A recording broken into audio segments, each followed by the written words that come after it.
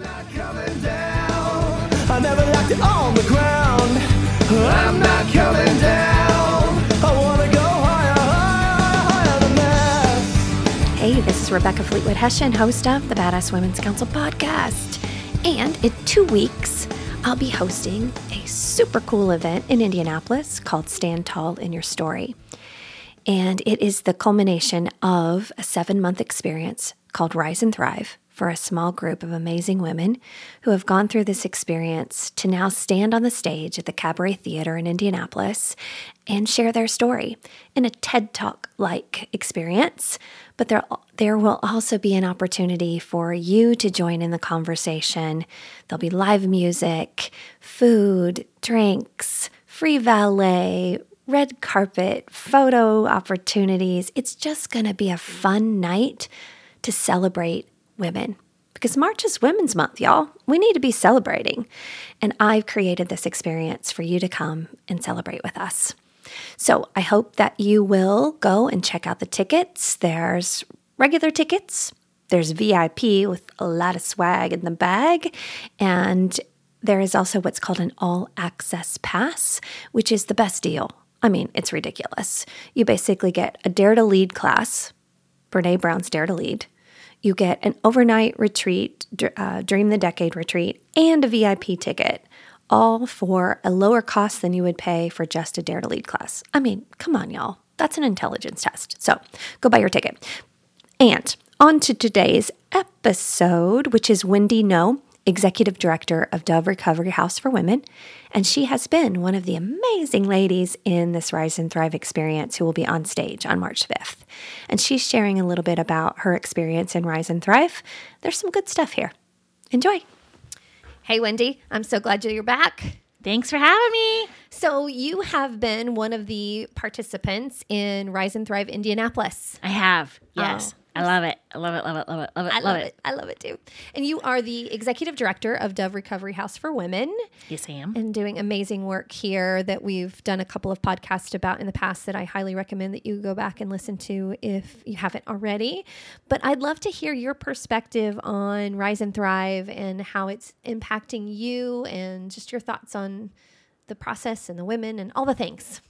Yeah, it's changed my life in a miraculous way. And I still feel like there's so much more I need to get. And I'm excited that I have Christmas break coming up because I'm taking all my books, all my notes, I'm getting into it. I'm going to process, because when we go through the class itself, it's just like, oh my gosh, there's so much freaking good stuff. And yet in a good way, like completely overwhelming. Yeah. How am I, a 42-year-old woman, been in this business for years and years, and I have missed all of this, right? And it's because I think women, and I'll say this, I have known this about women for years and years because I've always worked in women's issues. Women are so good at taking care of other people. You know, we're excellent at taking care of our children, our family, our friends, our coworkers, our husbands, but we put ourselves on the back burner. I'll get to it later. My mom even said to me the other day, she goes, I know you're great at taking care of everyone else, but you don't nearly take good enough care of yourself. It's the infamous when I get caught up. Absolutely. I don't have time for this right now, but next Friday I should have some time. And then all of a sudden my Friday is filled up. Right. So, you know, and it's the analogy of if an airplane is going down, and I love this analogy. I heard it when I was working at Susan G. Komen. When the plane is going down and the air mask comes down, you put your air mask on yourself first so you can take care of the person beside you. So if we don't take care of ourselves, how can we take care of other people? And I've been doing a lot of reflection, and I know I'm rambling, sorry. No, this is good. I love it. Go. I had been doing a lot of reflection, and I had met you because of Nicole Bush, who did an event for Dove House, and she said, you need to meet this woman, Rebecca. Yeah. And so she introduced us, and you had pitched this idea of Rise and Thrive. And you gave me the gift of being a part of it. And it was at a time that I had really been struggling with my what's next story. You know, what is my story? I kind of know what I like to do, but I don't know what's next. And it's the first time ever in my life that I haven't had a what's next. Like, what am I shooting for? And I love Dove House. I love the women. I love what we've built here in the last 5 years. I mean, I'm honored and proud of of the opportunities that I've had to just sink my teeth in and say, this is using all my past experience and building up Dove House and expanding and serving 50% more women than we've ever served and growing our budget by $500,000 up to, $500,000, all these other great things. Has kept my brain going. But it's like, how else? What are my other gifts? What else can I do? Do I always want to be an executive director? I don't know. I think I want to do more. And I think that's an important aspect of this that I really wanted to come through was we reach this point in our career where it's not about doing more. Right. It's about having more impact. And so you've reached that point where you're saying, look, I'm not just going to habitually go and do the things that I've always done. I want to zoom out and look bigger and say, who am I? Yeah. And be more intentional versus habitual. And so the 150,000%. So I was really struggling with that. And then I met you and you told me about this opportunity, Rise and Thrive. And it was that moment where I need to do this for me, right? This is how I can be my best version so I can help other women become their best versions. And really looking internally of what do I need to do to grow? How can I communicate as a leader in my fields? How can I lead my staff? Because that's something I've struggled with, I think, to be in all transparency. I'm a people pleaser. I know this about myself now. I like to take care of other women. We went through the whole Enneagram. I avoid conflict.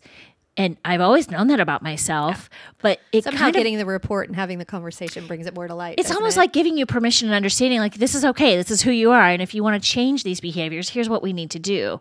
But it's having a really deep dive into my flaws and also the great attributes that I bring. And so being a part of Rise and Thrive has really helped me do that. It's allowed me to find my voice in a different way. I've always advocated for women, but now I get to advocate for myself. Ooh, I love that. Yeah. It's so true, though. It really, so truly true. is. And so all the coaches, it's like you get to help other women, right? You get to help all these other women become the best versions of themselves. Or how do we add on to what is already great? I'm a good public speaker. I like doing that. How can I be better at that? How can I be better at serving more women and crafting that story and being healthy all at the same time? It's all about mind, body, and spirit. And I love that. You hit on something that is innate in women that it's important for us to recognize is when you want to become more, whether it's an executive leader, you want to expand your influence, 50% of that drive for a woman is because they want to be a role model. Mm-hmm. Men have the need and the want to be a role model, but it's only 27% when you survey them. So it's built into us and our DNA so strongly that when you invest in women, the ripple effect of it is huge. It's massive. Yeah. I have to share a story with you. So I've learned so much, just how to communicate, how to understand my own self, how to be a better mom. And my 13-year-old has had a lot of crap and bad stuff have happened in the last year at school, or not even the last year, last 6 months and 3 months. I don't know where we're at, but it's advocating for her, right? Mm-hmm. And standing up for my own daughter and saying, I'm not a bitch, but I have a voice. Mm-hmm. And if I can advocate for other women, I'm going to advocate for those that I love.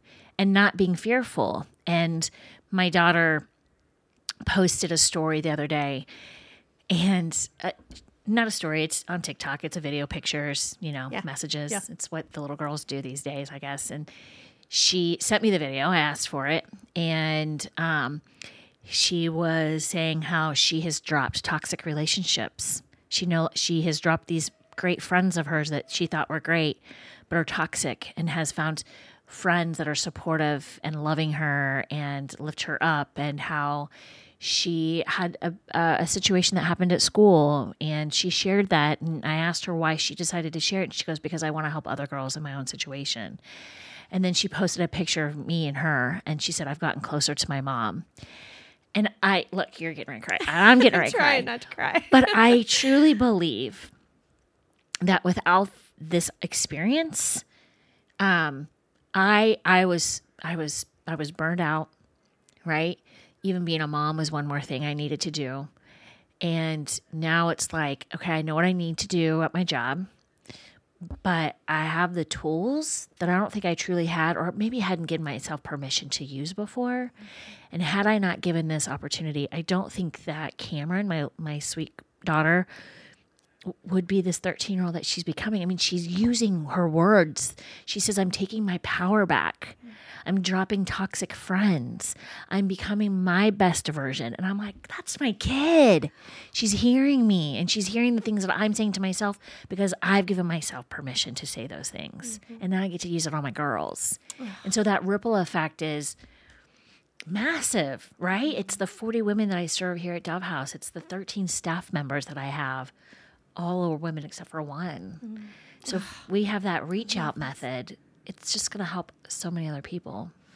None of this was scripted. I just said, hey, do you want to talk about Rise and Thrive? And I'm glad that the Kleenex box was handy. It really has. I had great expectations for this. Yeah. I've been praying for a year about God ideas, not good ideas, on how to support high achieving women.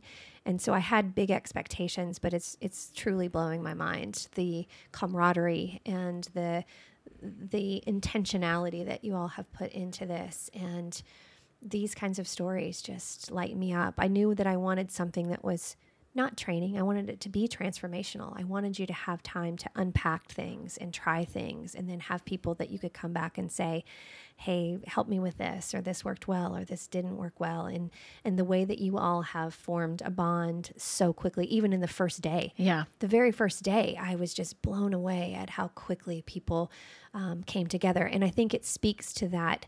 The need that you all had was to find a safe place where you could come be, as you said, better versions of yourselves. And that's vulnerable. That's the common bond that you all have. And it created that vulnerability. Because people said to me, I'm not sure that you can put a small group of high achieving women together and for them to really extend trust. Yeah. And I said, I beg to differ. I think that there's this want and this need that they will see in each other that will bring that about. And it was almost instant. It was magical. It's weird because we all have such different backgrounds. You know, absolutely. we're all so different. Yeah. And we'd never met. I mean, in the nonprofit world, I know a lot of people, and I'll run into them in workshops or groups or meetings or whatever. Right. But for me, I have to represent Dove House because we depend on the generosity of others. Right. So if I'm like, oh, I'm burned out, I'm tired, I'm blah, blah, blah, blah, blah, how's that going to translate to why would I want to support Dove House? And it wasn't about Dove House. It's about me getting to be better so I can help Dove House. So I can Putting help. your mask on first. Right? Yeah. And that was probably the hardest thing for me to do, was take that mask off. And several of us talked about that. Like, I'm having a really hard time being vulnerable. Not so much anymore. I've kind of put it all out there. But it's because of that trust. And we're all so different, and yet we are so alike. It was weird how many similarities there were about, and the experiences and the tough things that we've experienced. And, you know, and maybe it's one person has struggled and we've struggled there, but we've rised above it. And how can we help that person and sharing, and, you know, it's okay for me to say I had a bad day. Or I'm dealing with this at home, or, you know, this happened to my daughter and it's really bad, and being allowed to go off course so that we can explore it and work through it and come up with some ideas, and giving each other permission to speak out of our whole mouth instead of one side of it. Oh, that's beautiful.